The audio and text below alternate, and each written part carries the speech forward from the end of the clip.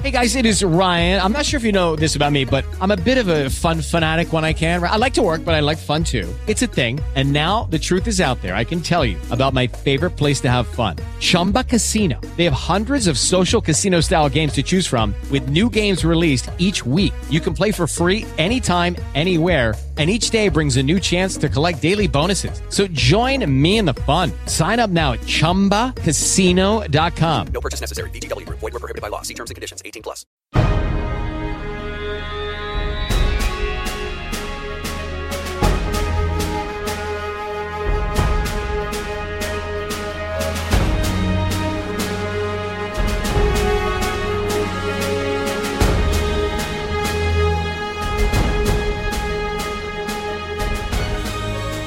Live to see it, friends.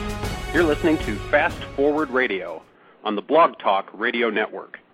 Fast Forward Radio is an audio production of The Speculist, and you can find us online at speculist.com, or you can type a few more characters and go straight to the blog at blog.speculist.com.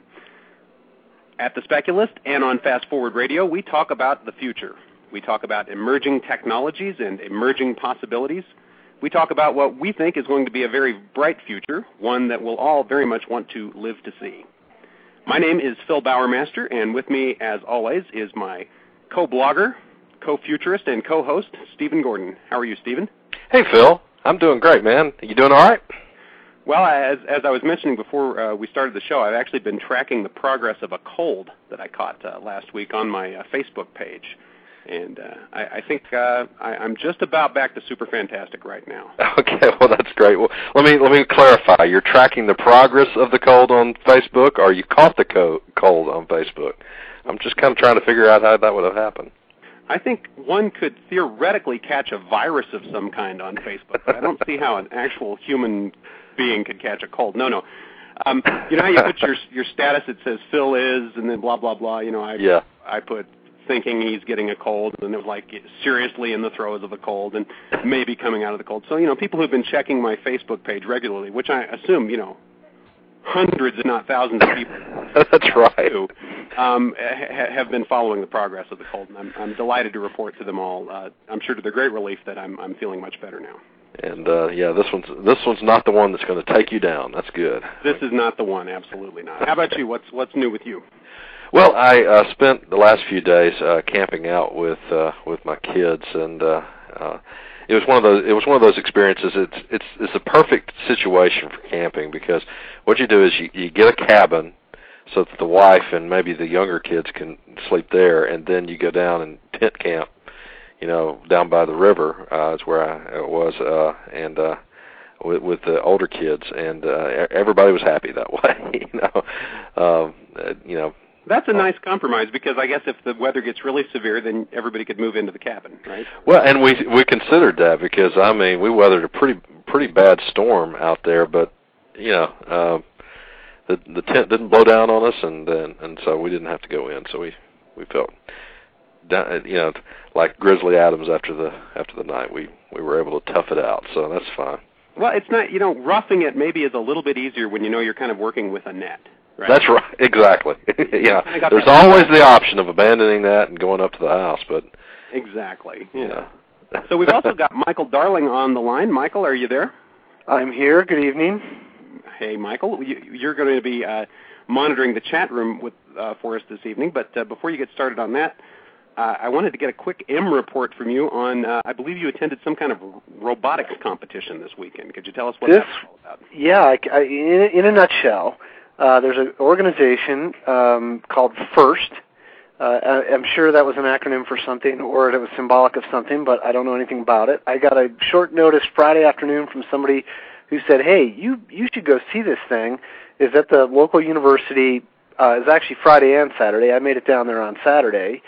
FIRST is an organization founded by Dean Kamen that is dedicated to creating events and putting out, how should we say, challenges, although it's not really like an X challenge, in order to get high school kids and younger kids interested in engineering and science. And in this case, it was the first robotics competition, not first like it's the first one they've had, but first because that's their name.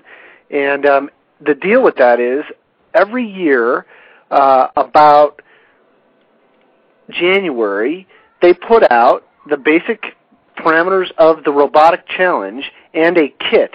And from that kit and from that challenge, you build your robot to meet the challenge, and then you have competitions with other teams from other places. The competition here this weekend in Denver was the regional competition. There were teams as far away as Southern Cal and Kansas and who knows where. And all I can say is I felt like a foreign national at my first baseball game, where it was kind of cool to watch what was going on and stuff happened, but I have no idea how teams scored and why certain teams started cheering crazy when their robot did something or when somebody else's robot didn't do something. But it was wicked cool. So were the robots interacting with each other? They weren't like playing soccer or any of that kind of thing? Or Okay, the basic field, and they even referred to it as a field. There was an MC. He was doing his best to keep the energy up, and my wife leaned over to me at one point with the music blaring and said, yeah, the music kind of gives away the parent age group here, the generation. I'm like, I disagree. It gives away the age group of the special effects and the event company that set the thing up. But it was all rock and roll from the late 80s, early 90s, and a very high-energy group of high school kids that were doing this thing. But the field looked like a cross between a very small soccer field, and when I say small, maybe 30 feet the long way, and maybe 15 or 20 feet the short way, and a small racetrack. And across the center of that was like a large scaffold, and on top of the scaffold were 4 large balls, 2 red, 2 blue, and when I say big, they're like the giant yoga balls or whatever. They're bigger than any game sport ball you would use, maybe 3 feet across, sitting up on this scaffold. And at the beginning of each round, robots ranged from one that looked like a Roomba. In fact, it looked a lot like a Roomba with a little Maserati model glued to the top of it, to one that was like almost as tall as this scaffold that was probably 8 feet high. Wow. And the deal was, at the beginning of each round, there were 3 teams on each end of the field, and those 3 teams for that particular round formed either the red team or the blue team. So you had 6 robots competing in one 2-team session, and the start would be what they were calling hybrid mode. It was clear that in hybrid mode, they turned the power on, and then for the first 30 seconds, the robots did whatever they did for 30 seconds. There was no controlling of them. It's just whatever they were built to do for the first 30 seconds, that's what they did, and they could get points. After that, kids would step up, or team members would step up to the control panel and now be driving their robots. So the question was, were they interacting? Well, if you count crashing into each other and stealing the ball from each other and getting in each other's way, yes. If you count, they were actually... Yeah, that sounds like interaction to me, yeah. Yeah, there was no, collaboration in the sense that, it was like a play designed where the 2 teams would go and do the X and the other one would go... No, and it was clear you got points for knocking the ball off of the scaffold for your color. You got points for putting it back up on the scaffold. You got points for throwing it over the scaffold. If you made a lap of the track, there were little lines on the track where you could tell how far the robot dragged the ball around. And you got points for the ball just going around the track. You also got points for your bot just going around the track. And one team, this little one that looked like a Roomba, was roughly that size, it was clear that they blew off all point possibility from knocking the ball off the scaffold or putting it back up there. Their little thing was fast, stayed out of everybody's way, and just made lap after lap after lap after lap. It's got this kind of Quidditch feel to it, doesn't it? I mean, there's 2 different ways to score going on at the same time. There was at least 5 different ways to score. Oh, okay. There was at least 2 ways to get penalties. I didn't figure out the penalties. There was bonus point. I'm telling you. Who won? I wasn't there at the end, although I'll say this. I wouldn't have been able to tell who won anyway, because I would have had to go and ask one of the individual competing teams, hey, do you get to go to nationals now?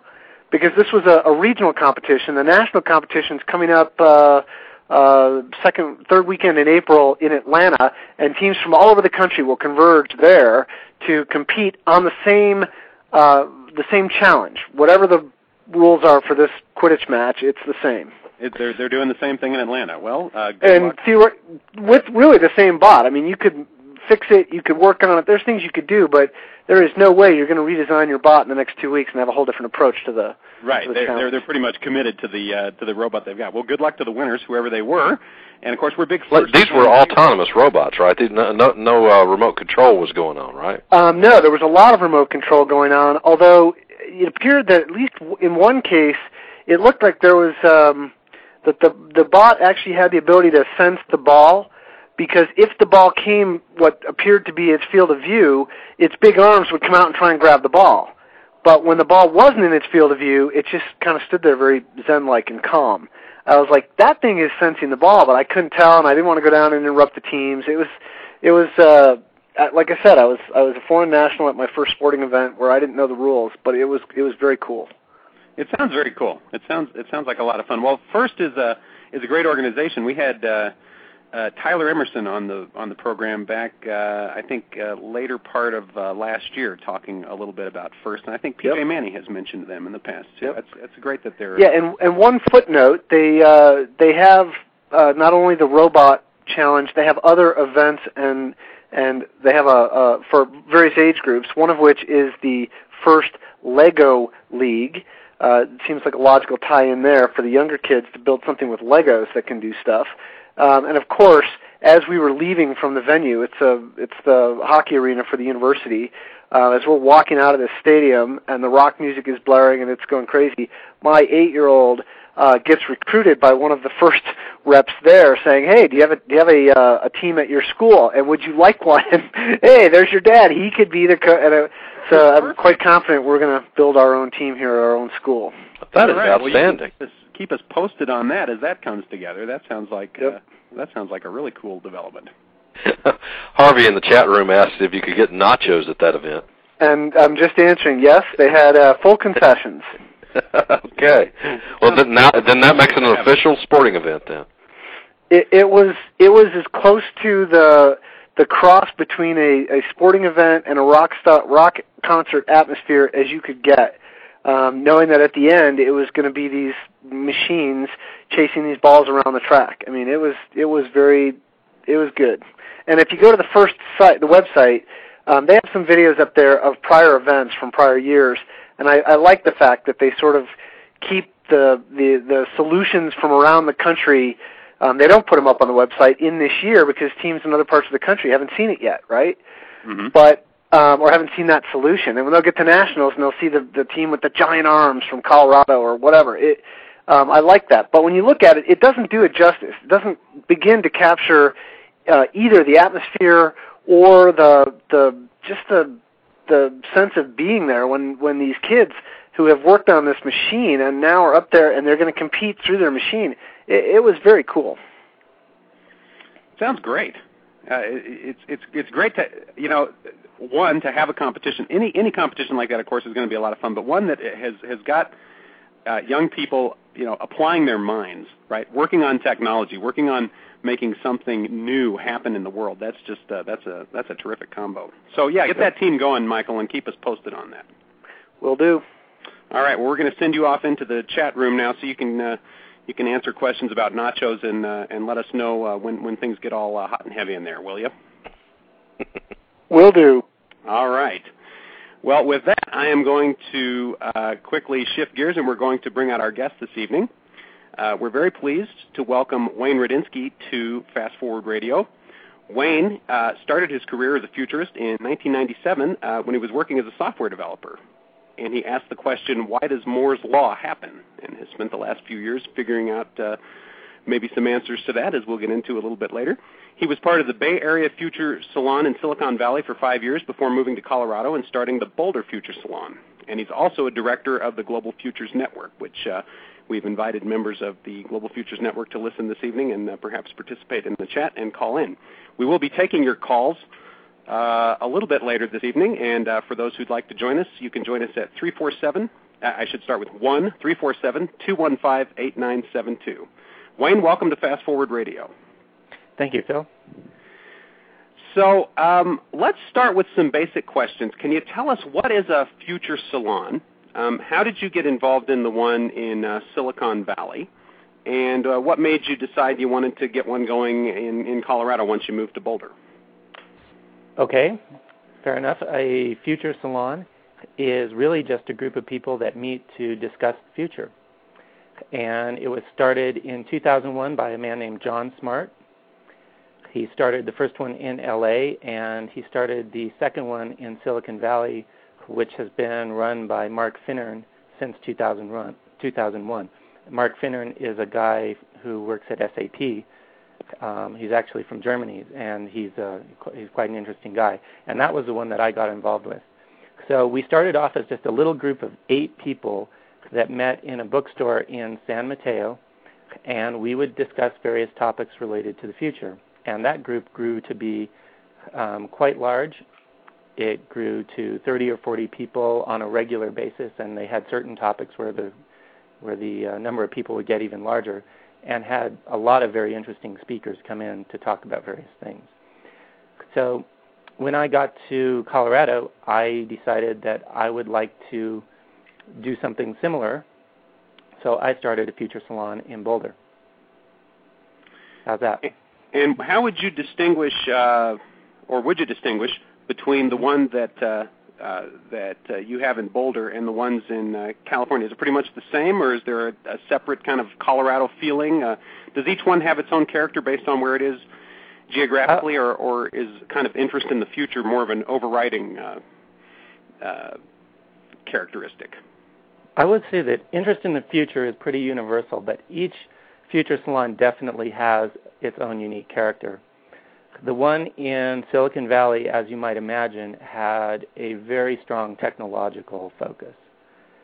So there was a lot of talk about software, hardware, nanotechnology, artificial intelligence, those types of things.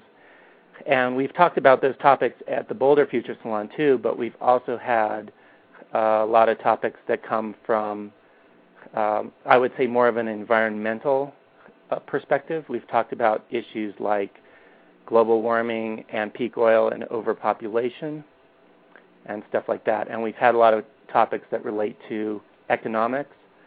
And we've also had a lot of topics that are just kind of social in nature, which is actually true of the Boulder Future Salon too, because Mark Finnern was interested in social topics a lot as well. So we've talked about things like the future of religion and the future of conflict resolution. We had a future of persuasion discussion that you were actually at. I don't know if you remember. I do remember that. It started as the future of marketing and then turned into the exactly. future of persuasion. One of the things that I would say about the kind of personality of the Boulder Future Salon, and it's the only one I've been to, so I can't compare it to others, but just my observation about it is that it's a very, and I mean this in the best possible sense, Boulder group of people. Because I'm not from Boulder, I work in Boulder, but I don't live in Boulder, and I always feel like I'm sort of the special guest from the outside world at the Boulder Future Salon. We talked about the future of persuasion, which was originally the future of marketing, and it amuses me to no end how often marketing is brought up as kind of this sort of, if not evil, at least highly suspicious force in the world. And of course, I have to keep reminding the group, well, actually, I work in marketing, so it's okay to talk, but just keep in mind that you've got one of them amongst you right now. Now, with that in mind, would you say that a future salon is more for sharing of information, or is it more for advocacy of particular positions? It's more for sharing of information. Okay. The Future Salon doesn't advocate any particular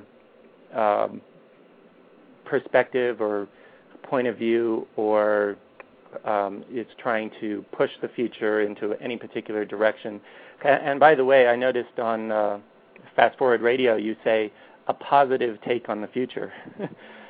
And at the Future Salon, well, you've only been to one, so you probably haven't noticed. But no, I've been to 3 actually. At the 3 meetings of this one. Oh, I see what you're saying. Yes. Okay. Oh, right. Okay. We don't have a positive take on the future. We don't have a negative take either necessarily. basically we're sort of open to all topics and willing to talk about anything. So it's very open-ended in that regard. So a dystopian would be quite at home at the Boulder Future Salon, whereas and someone who has a more positive take on the future would be as well, I guess. Well, personally, I tend to be suspicious of both the extremely dystopian and the extremely utopian points of view, but we definitely do discuss all of them. So, it all comes out. Yeah, the point being that all those different viewpoints are show up, and that the salon does not advocate any of those in particular. No, we don't. And not only does it not advocate a particular view of the outcome of the future, how happy or good that's going to be. It also doesn't take a stand on the specifics of what's going to happen or what should happen. And so I guess in that way we would distinguish a Future Salon and really the Global Futures Network, which is kind of an extended salon, and they both bear that relationship of kind of growing out of John Smart's Accelerating Studies Foundation. Yes, John Smart is the guy that started the whole Future Salon phenomena, right, down in L.A. and is one of the founders of the Global Futures Network as well. So they have that in common. And the Accelerating Studies Foundation, which is the sort of parent organization to all of them. Exactly. At accelerating.org.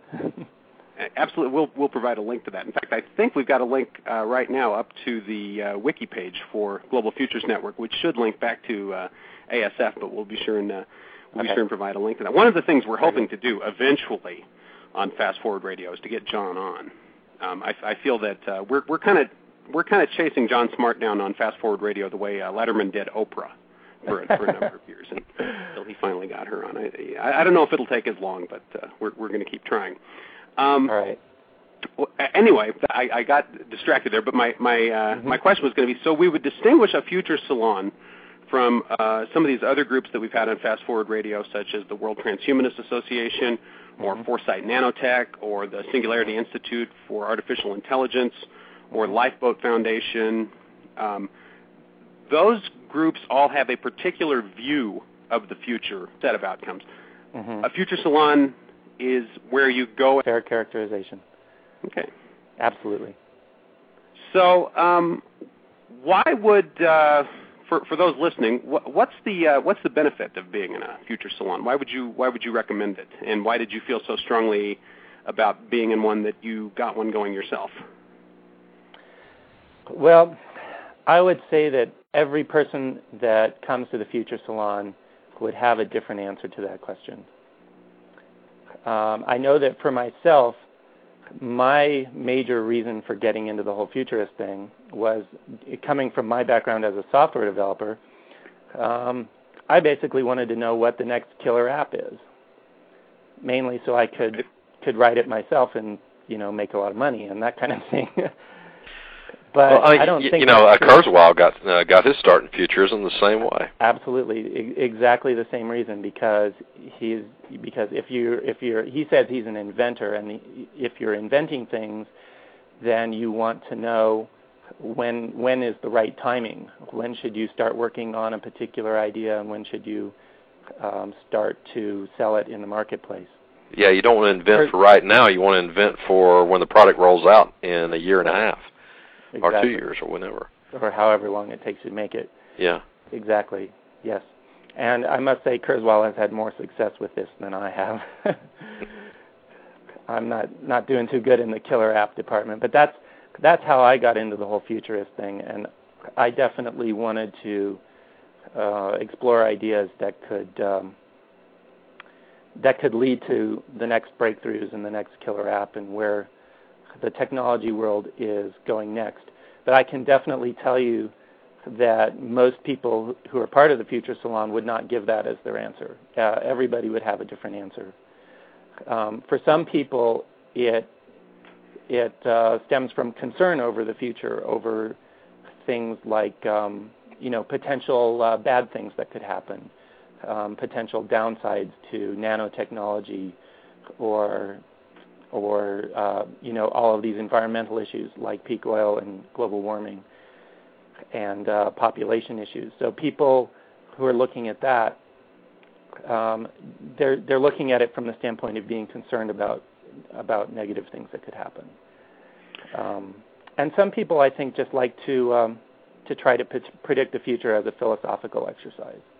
So there's all kinds of different reasons why people get involved in the Future Salon.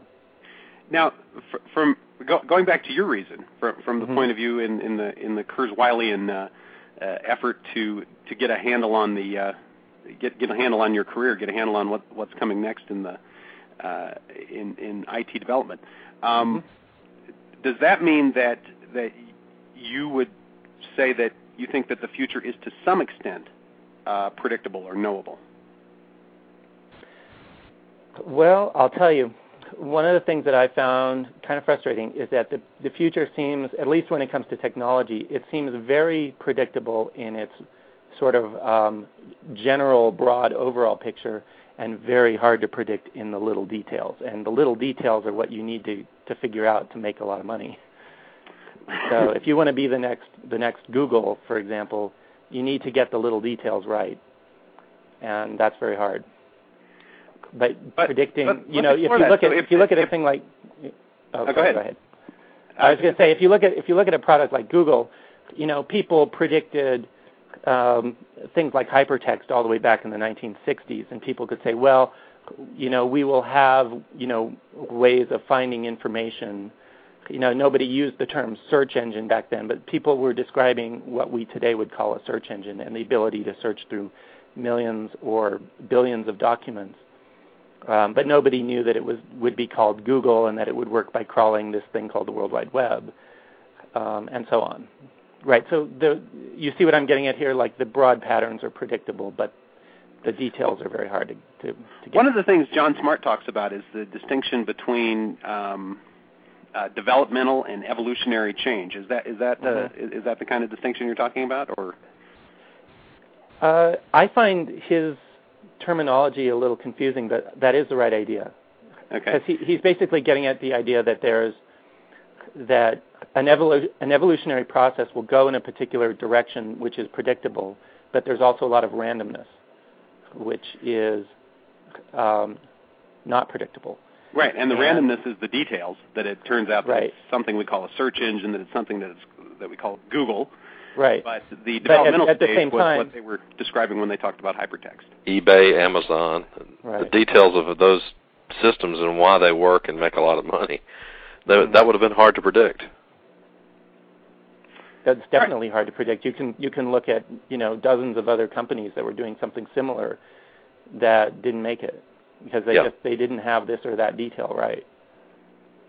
Exactly. But the idea rose, right? The basic idea of what they were talking about made its way to the top. This is Fast Forward Radio on the Blog Talk Radio Network. We're going to open up the phone lines now. If we're talking with Wayne Radinsky of the Boulder Future Salon. If you have a question for Wayne or would like to talk about any of the topics we've been talking about this evening, you can call us now at 1-347-215-8972. Phil, this is Michael watching the chat room. Harvey asked a good question, and I'm going to ask it two ways. Wayne, does the Boulder Salon, in trying to discuss the future, try to figure likely futures, or is that something that GFN in general is the probability of, hey, this is really likely, that's worth discussing, versus this is hardly likely at all, that's not what we're going to discuss? Is that something that's going on? Well, I'm not quite sure what the person is getting at, but whenever you're talking about the future, you're always talking about probabilities. It's never possible to predict things with absolute certainty. So it's not like we have a crystal ball, or an oracle, and we can tell you exactly what's going to happen. We can predict the phases of the moon, but when it comes to more substantive issues, we're always kind of trying to guess what's likely to happen, what isn't likely to happen. I can say that that's always a part of our conversations. at Boulder Future Salon, we often close with Wayne doing a roundtable once around, everyone getting a final word, so everyone gets to say what they think the future of that particular area will be, which is fun, and everyone gets to throw something in, no matter how outrageous or wacky others might view that. And I'm speaking from my own personal experience of throwing out outrageous and wacky ideas, because I think that's loads of fun. Uh-huh. Michael, did you say there was another question, or you had two ways of phrasing it? Well, just one was is that something that the GFN in general, whatever salon, is that part of the sort of the mindset, or is that even something that Boulder's doing? Oh, so the question is, do future salons generally make an issue over whether what they're talking about is a likely future? Right. And I think, Wayne, what you said about probabilities would apply across the board. Yeah, I think so. Obviously, you have certain people that come in with a certain point of view, and they feel very certain that this will happen or that will happen, or they'll feel certain that something won't happen. But I would say the future salon format in general is always looking at the probabilities of things and looking at multiple possible scenarios. I think y'all touched on something just a second ago. As you had asked earlier, Phil, why do future salons? Fun was mentioned just now. I think I think that would be a big part of it. I mean, this getting together and talking futures. If it's anything like participating on the Speculist or Fast Forward Radio, fun's a big part of it. I think so. The opportunity to talk about these kinds of things is not something that many of us get in our everyday lives. Yeah. The day job doesn't really encourage wild speculative predictions, does it? Depending on what your day job is. Very I don't know. Term. Sorry, go ahead. Yeah, I was going to say, Wayne, I don't know. Do you get many opportunities outside of the Future Salon to talk about these things? That's personally why I blog and why I do the podcast, because I love. In my day job, we're always focused on what we're doing right now and what we're doing this week, and it's always, it's always looking short term and not long term. The fun thing about the Future Salon is that you can sit back and you can take a really long term view of what's going on. And I think the other thing that makes it fun is that you get such a just mix of perspectives on it. Speaking as somebody who takes a very optimistic view of the future, I find it great fun to come up against the polar opposite view, and those who see the risks and see the dangers and see those as almost certain to win out. That makes for some really exciting conversation, I think, because you get to test your ideas and you get to test your own ability to make your case. Yeah, I definitely agree with you there. And I also think it's a lot of fun meeting people that come from really different walks of life. Because at the day job, most people are, related to software development in one way or another. And at the Future Salon, I can meet people like, we have a guy who's going to come in, I don't know exactly when he's going to talk, but we have a guy, Lauren Cobb, who's going to talk about political simulations that he does. So as part of the National Defense University, he does these political simulations of different groups in especially Latin America. He focuses primarily on Latin America. And that is just so such a different, part of life from where I usually work. Last December, we had David Grinspoon come in, and he's a planetary astronomer. He came and talked about the Fermi paradox. So that was another thing that was completely different, where we can look at things in a very cosmological sort of philosophical point of view. Wayne, for the benefit of our listeners, real quickly, what is the Fermi paradox? The Fermi paradox, to put it as probably quickly as possible, is the question, why aren't aliens here? If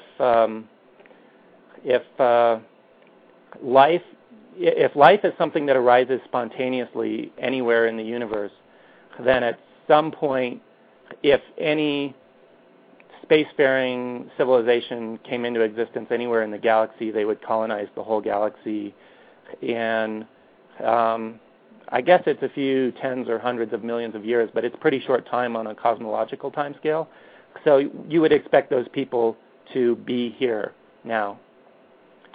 If there was a sizable number of technological civilizations, You were mentioning the von Neumann probe earlier in the.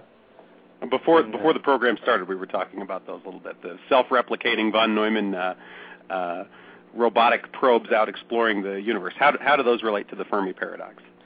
Well, see, if our civilization develops artificial intelligence and we develop robotics that can go up into space and self-replicate, then it would take only a short period of time in a cosmological time scale for those self-replicating robots to colonize the whole galaxy. So, but then you run into the Fermi paradox, which is, if that's possible, why aren't self-replicating robots from somewhere else already here on Earth? They're not here. Well, and the fact that they aren't here would tend to indicate that we might be alone in this galaxy. They might be, and that's the whole question. That's what the Fermi paradox is all about. So there isn't really an answer to it. It's just a philosophical exercise. Yeah. So, and we had him. David Grinspoon's his name. He wrote a book called Lonely Planets, which is a pretty good book. I've been reading it, and he explores all of these issues in a lot of depth. And in addition, he tells you a lot about our solar system. So it's pretty interesting. He came and talked in November. Lonely Planet by? Lonely Planets. And the author was? David Grinspoon, Grinspoon. I read another good book, and the author escapes me, but the other one was Rare Earth. Same subject. Also on the topic of the Fermi paradox? That's right, and why we very well may be alone, at least in this galaxy. I actually thought Rare Earth was more about the anthropic principle, but I haven't read it, so I probably related concepts, aren't they? But yeah, you may be right. Yeah, they're kind of related. Now, when you get into Fermi paradox, I think you end up with broadly. I mean, there are infinite little variations on the possibilities, but the two big possibilities are they're there or they aren't, right? That we're alone or we're not alone. And you can, I think you can take we're not alone and break that one down into we're the first ones, or we don't know how to look for them. All of our assumptions about how to look for them are wrong, something like that, or all of that falls under the general heading of they are there, and then the other one is that very stark possibility that there's no one there, and they're both profound philosophical positions. Either one that you end up with. Was there a mood one way or another amongst the Boulder Futurists, or did you get a feel from David Grinspoon as to which way he leans on the big question? From the group, I don't think there was any sort of consensus. The questions were all over the place, and that was really good. That was a lot of fun. For David Grinspoon, I can definitely tell you that he thinks that they're out there, but of course he has no proof. Right. So he's well aware that in terms of actual evidence, we have known. But owing to that position, then he is spending some of his effort, at least, in trying to answer the Fermi paradox. Is that right? He's providing. Well, he's supportive of SETI, the Search for Extraterrestrial Intelligence. Okay. So he'd certainly encourage everyone to run the SETI at home software and that sort of thing to help in the search. All right.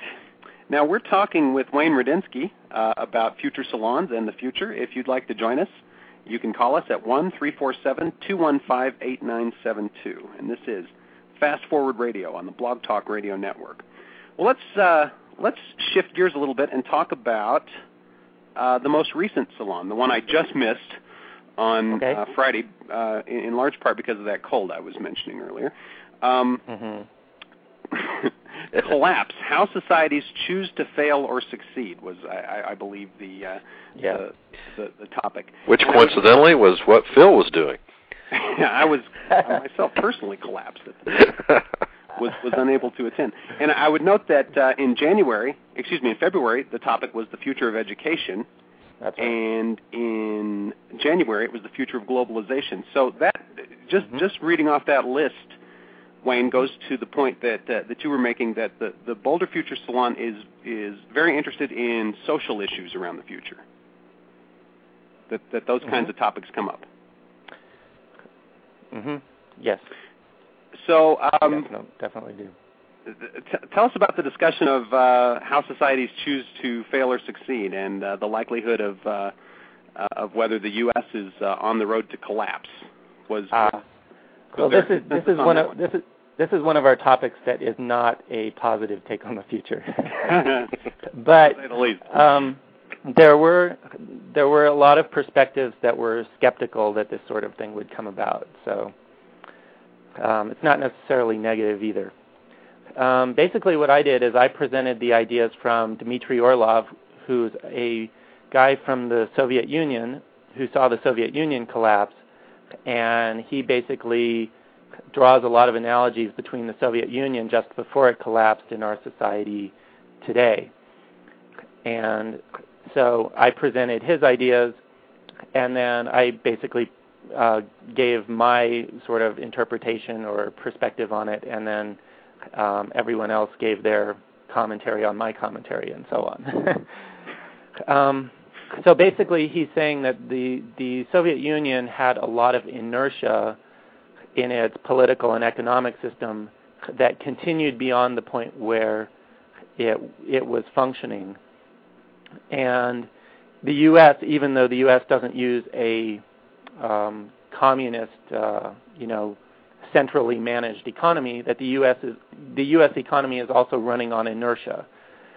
And there are a lot of signs that it's not working, such as, the trade deficit and the large amounts of money that are spent on unwinnable wars, and so on and so on. So I don't have time to go through all of his ideas. Now, I would think that the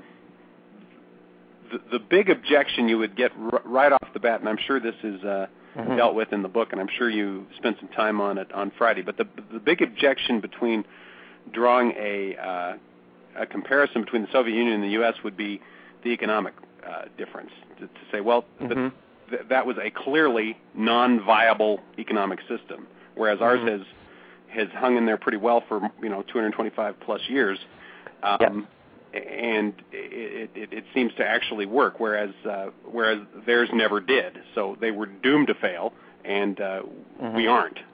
would be, without knowing the specifics of his case, that would be the first thing that would come to my head. Now, was that? That's definitely the first thing that would come to anyone's head, I think. But actually, there were a lot of other differences that were brought up in the discussion, such as, for example, that the Russian economy is largely driven by oil, whereas the U.S. economy is very widely diversified and is not dependent on a single commodity like that. Right. So, and just a lot of difference in the societies, like in Russia, there's one guy commented that there's sort of a collective PTSD that's hanging over the society from the 40 million people that died under Stalin and the other Soviet leaders, and they have a lot of drinking problems and a lot of other problems that kind of fall into that. They also never had a strong tradition of rule of law, so there's a lot of differences between their society and our society. Dmitry Orlov actually points out a lot of the differences just in, for example, the geographically, like we have all these suburbs that you can only get to by cars, whereas Russia had these compact cities that were accessible by public transportation. And people tended to live with their extended families, whereas here people people's extended families tend to be scattered all over. So there's differences like that as well. Ralph Peters wrote an article that I thought was brilliant back in the late 90s on why countries fail. And he said that basically that national success is eccentric. There's a million, there's a bunch of different ways that a country can be successful. They can put their efforts in this direction or in that direction and be success in an entirely different way than the country next door is a success. But that national failure is predictable, and he outlined 7 things that if you've got these problems, you're headed towards failure. And free flow, restrictions on the information, the free flow of information, subjugation of women, inability to accept responsibility for collective failure or individual failure, and on and on. He gave reasons why, and just a brilliant article, I thought.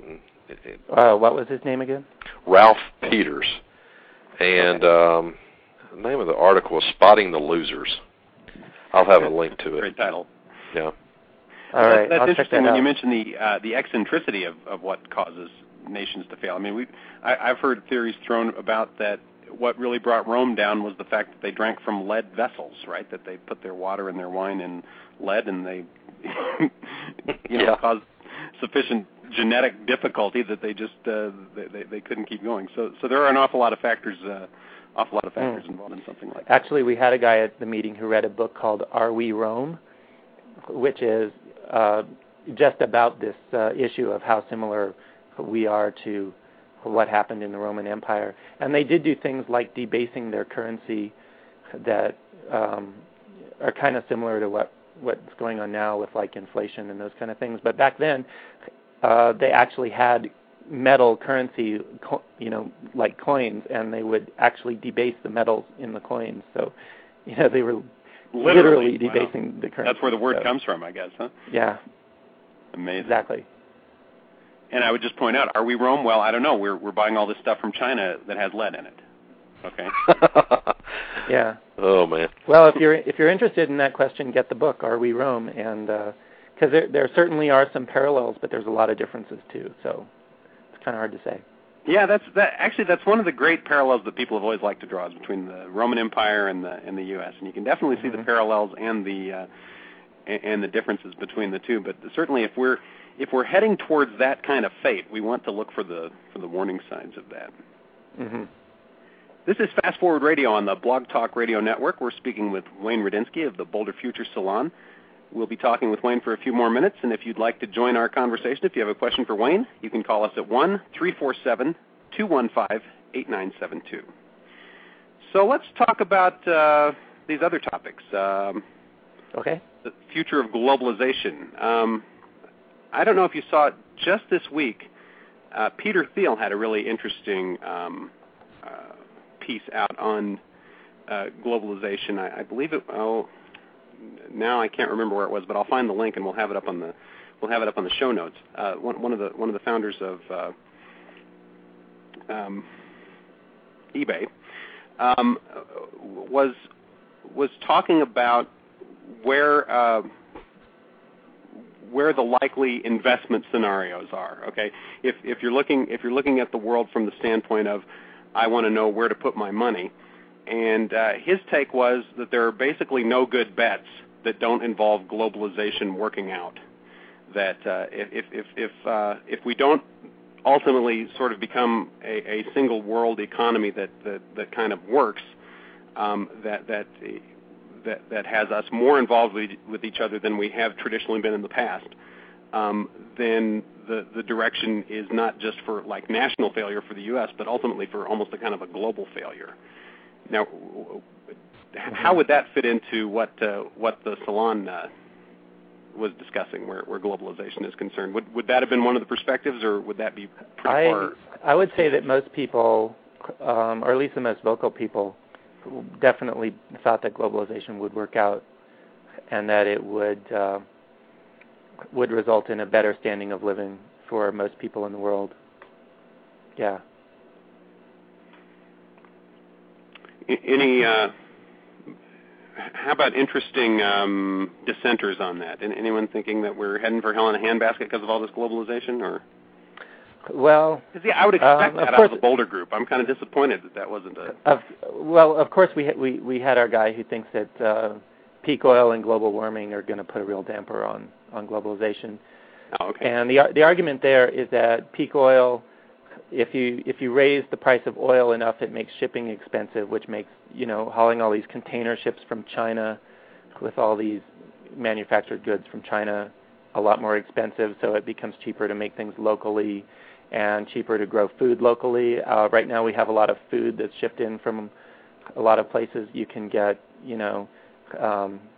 grapes from South America and strawberries and that kind of thing.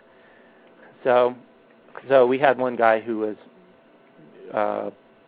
predicting that peak oil would put a real damper on globalization.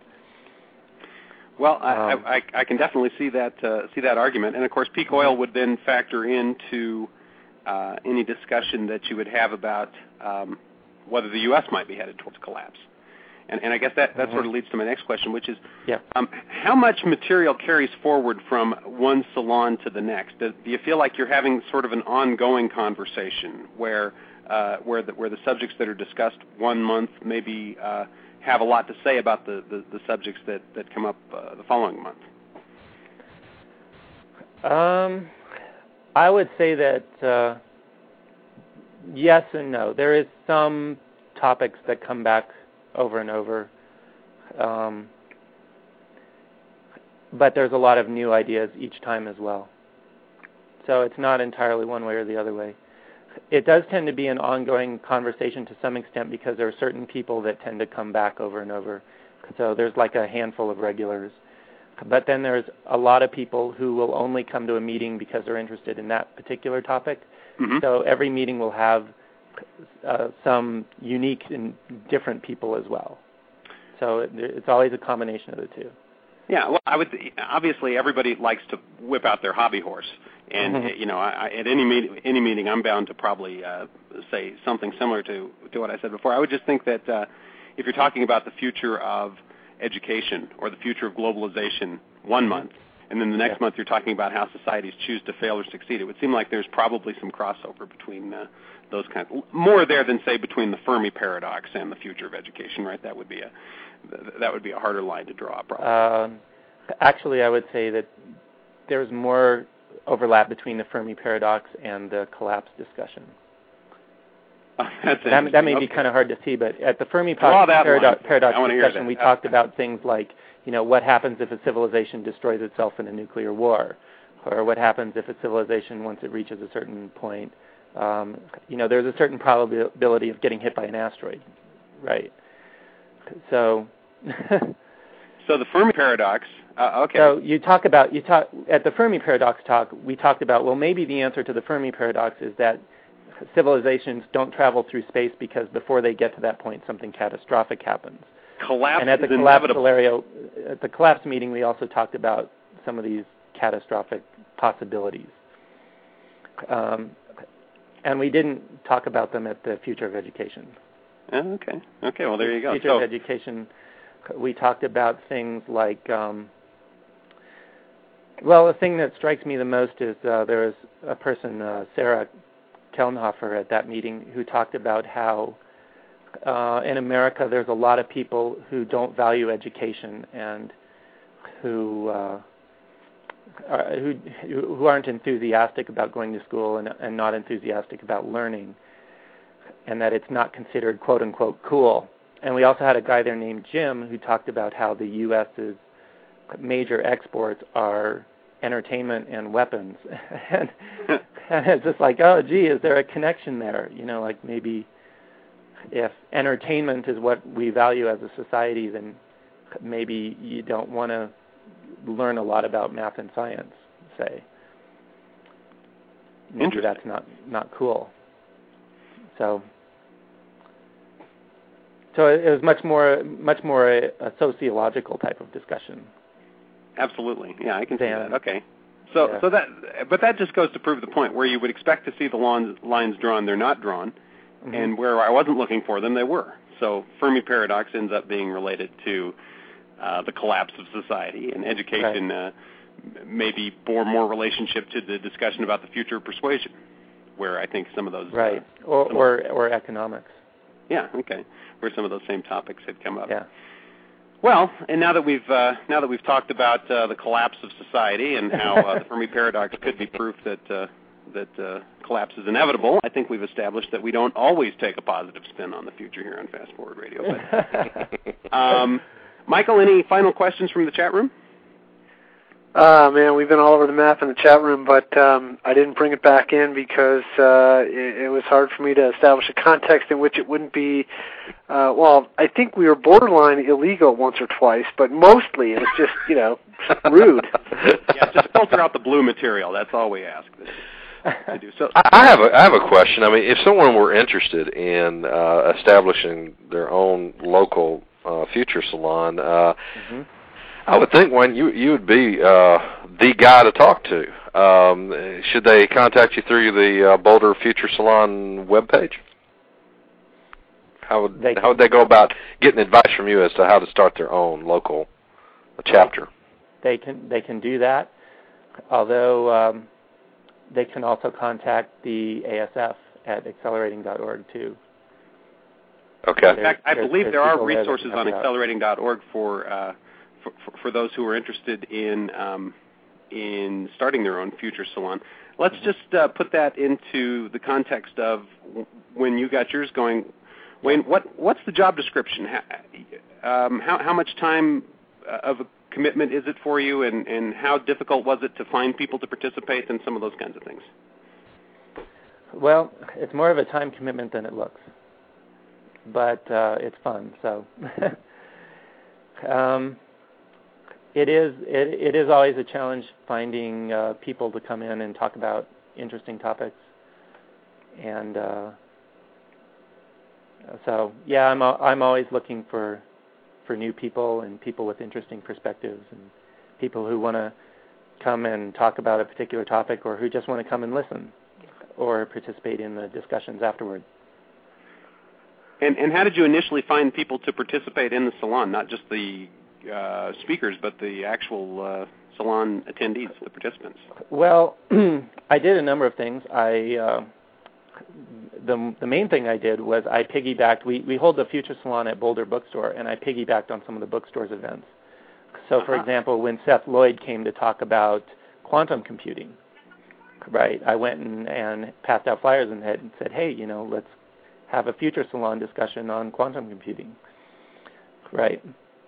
And I also did things like I put it on the internet. I put it on a website, boulderfuture.org, and I put it on Craigslist, and I put it on meetup.com.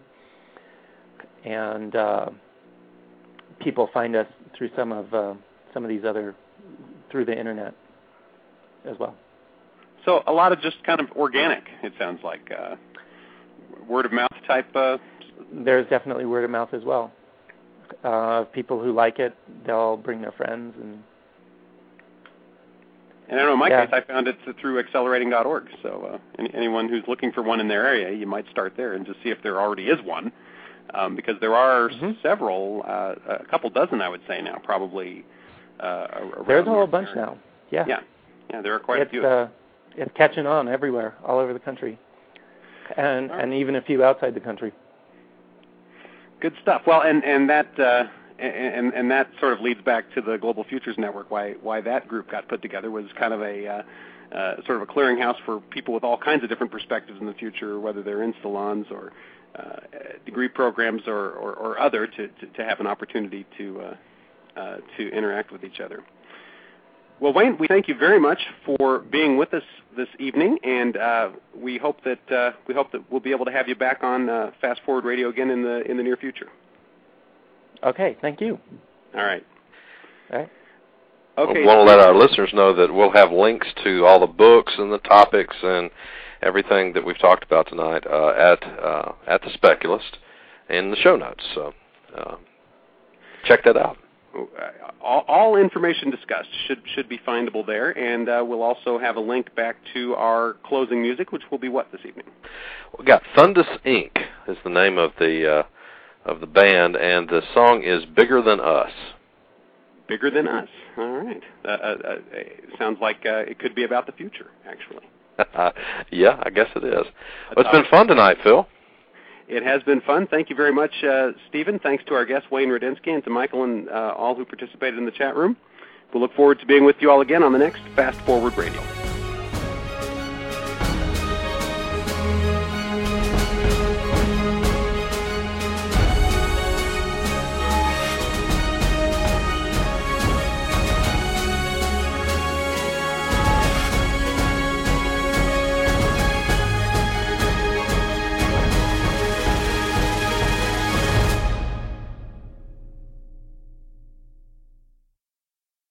Judy was boring. Hello. Then Judy discovered ChumbaCasino.com. It's my little escape. Now Judy's the life of the party. Oh, baby, mama's bringing home the bacon. Whoa, take it easy, Judy. The Chumba life is for everybody. So go to ChumbaCasino.com and play over 100 casino-style games. Join today and play for free for your chance to redeem some serious prizes.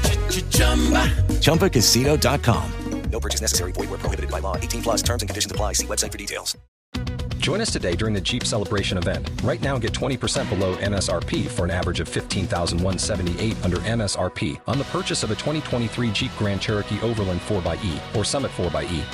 Not compatible with lease offers or with any other consumer incentive offers. $15,178 average based on 20% below average MSRP from all 2023 Grand Cherokee Overland 4xE and Summit 4xE models in dealer stock. Residency restrictions apply. Take retail delivery from dealer stock by 4/1. Jeep is a registered trademark.